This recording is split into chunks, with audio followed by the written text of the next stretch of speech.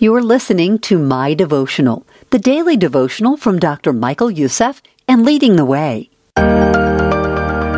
Peace from a Humble Spirit by Dr. Michael Youssef.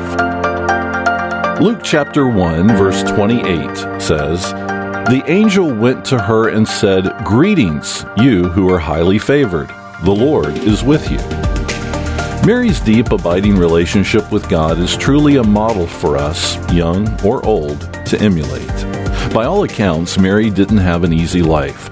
She was a young girl in a society where only men seemed to matter. She was poor and lived in Nazareth, a village that had a reputation for being unremarkable. So she was likewise unremarkable from a worldly perspective. Add to this the fact that when she became supernaturally pregnant by the power of the Holy Spirit, Mary was not yet married, only betrothed. So she knew her pregnancy would create a terrible scandal that would leave her abandoned, ostracized, or worse, stoned to death. Yet because she had a self-image grounded in God's Word, she was able to hold her head high, not faking it, but trusting in the Lord for her peace. Mary knew the promises God had made to His people in the Old Testament. These were her ancestors, and she shared their hope. So when the angel Gabriel appeared to her and told her God had chosen her to be the mother of His Son, she humbled herself and accepted God's will for her life. In our celebrity-crazed culture, people adore the so-called important people. But God uses the humble and unknown. He seeks out and calls those with a contrite heart. There are some who try to emulate the immoral, worldly lifestyles of Hollywood celebrities, but God blesses those who are pure in spirit.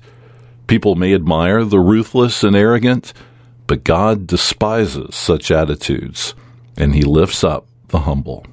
For centuries, artists have attempted to capture Mary's beauty in paintings and in sculptures, but the focus of Scripture is on the beauty of Mary's holiness.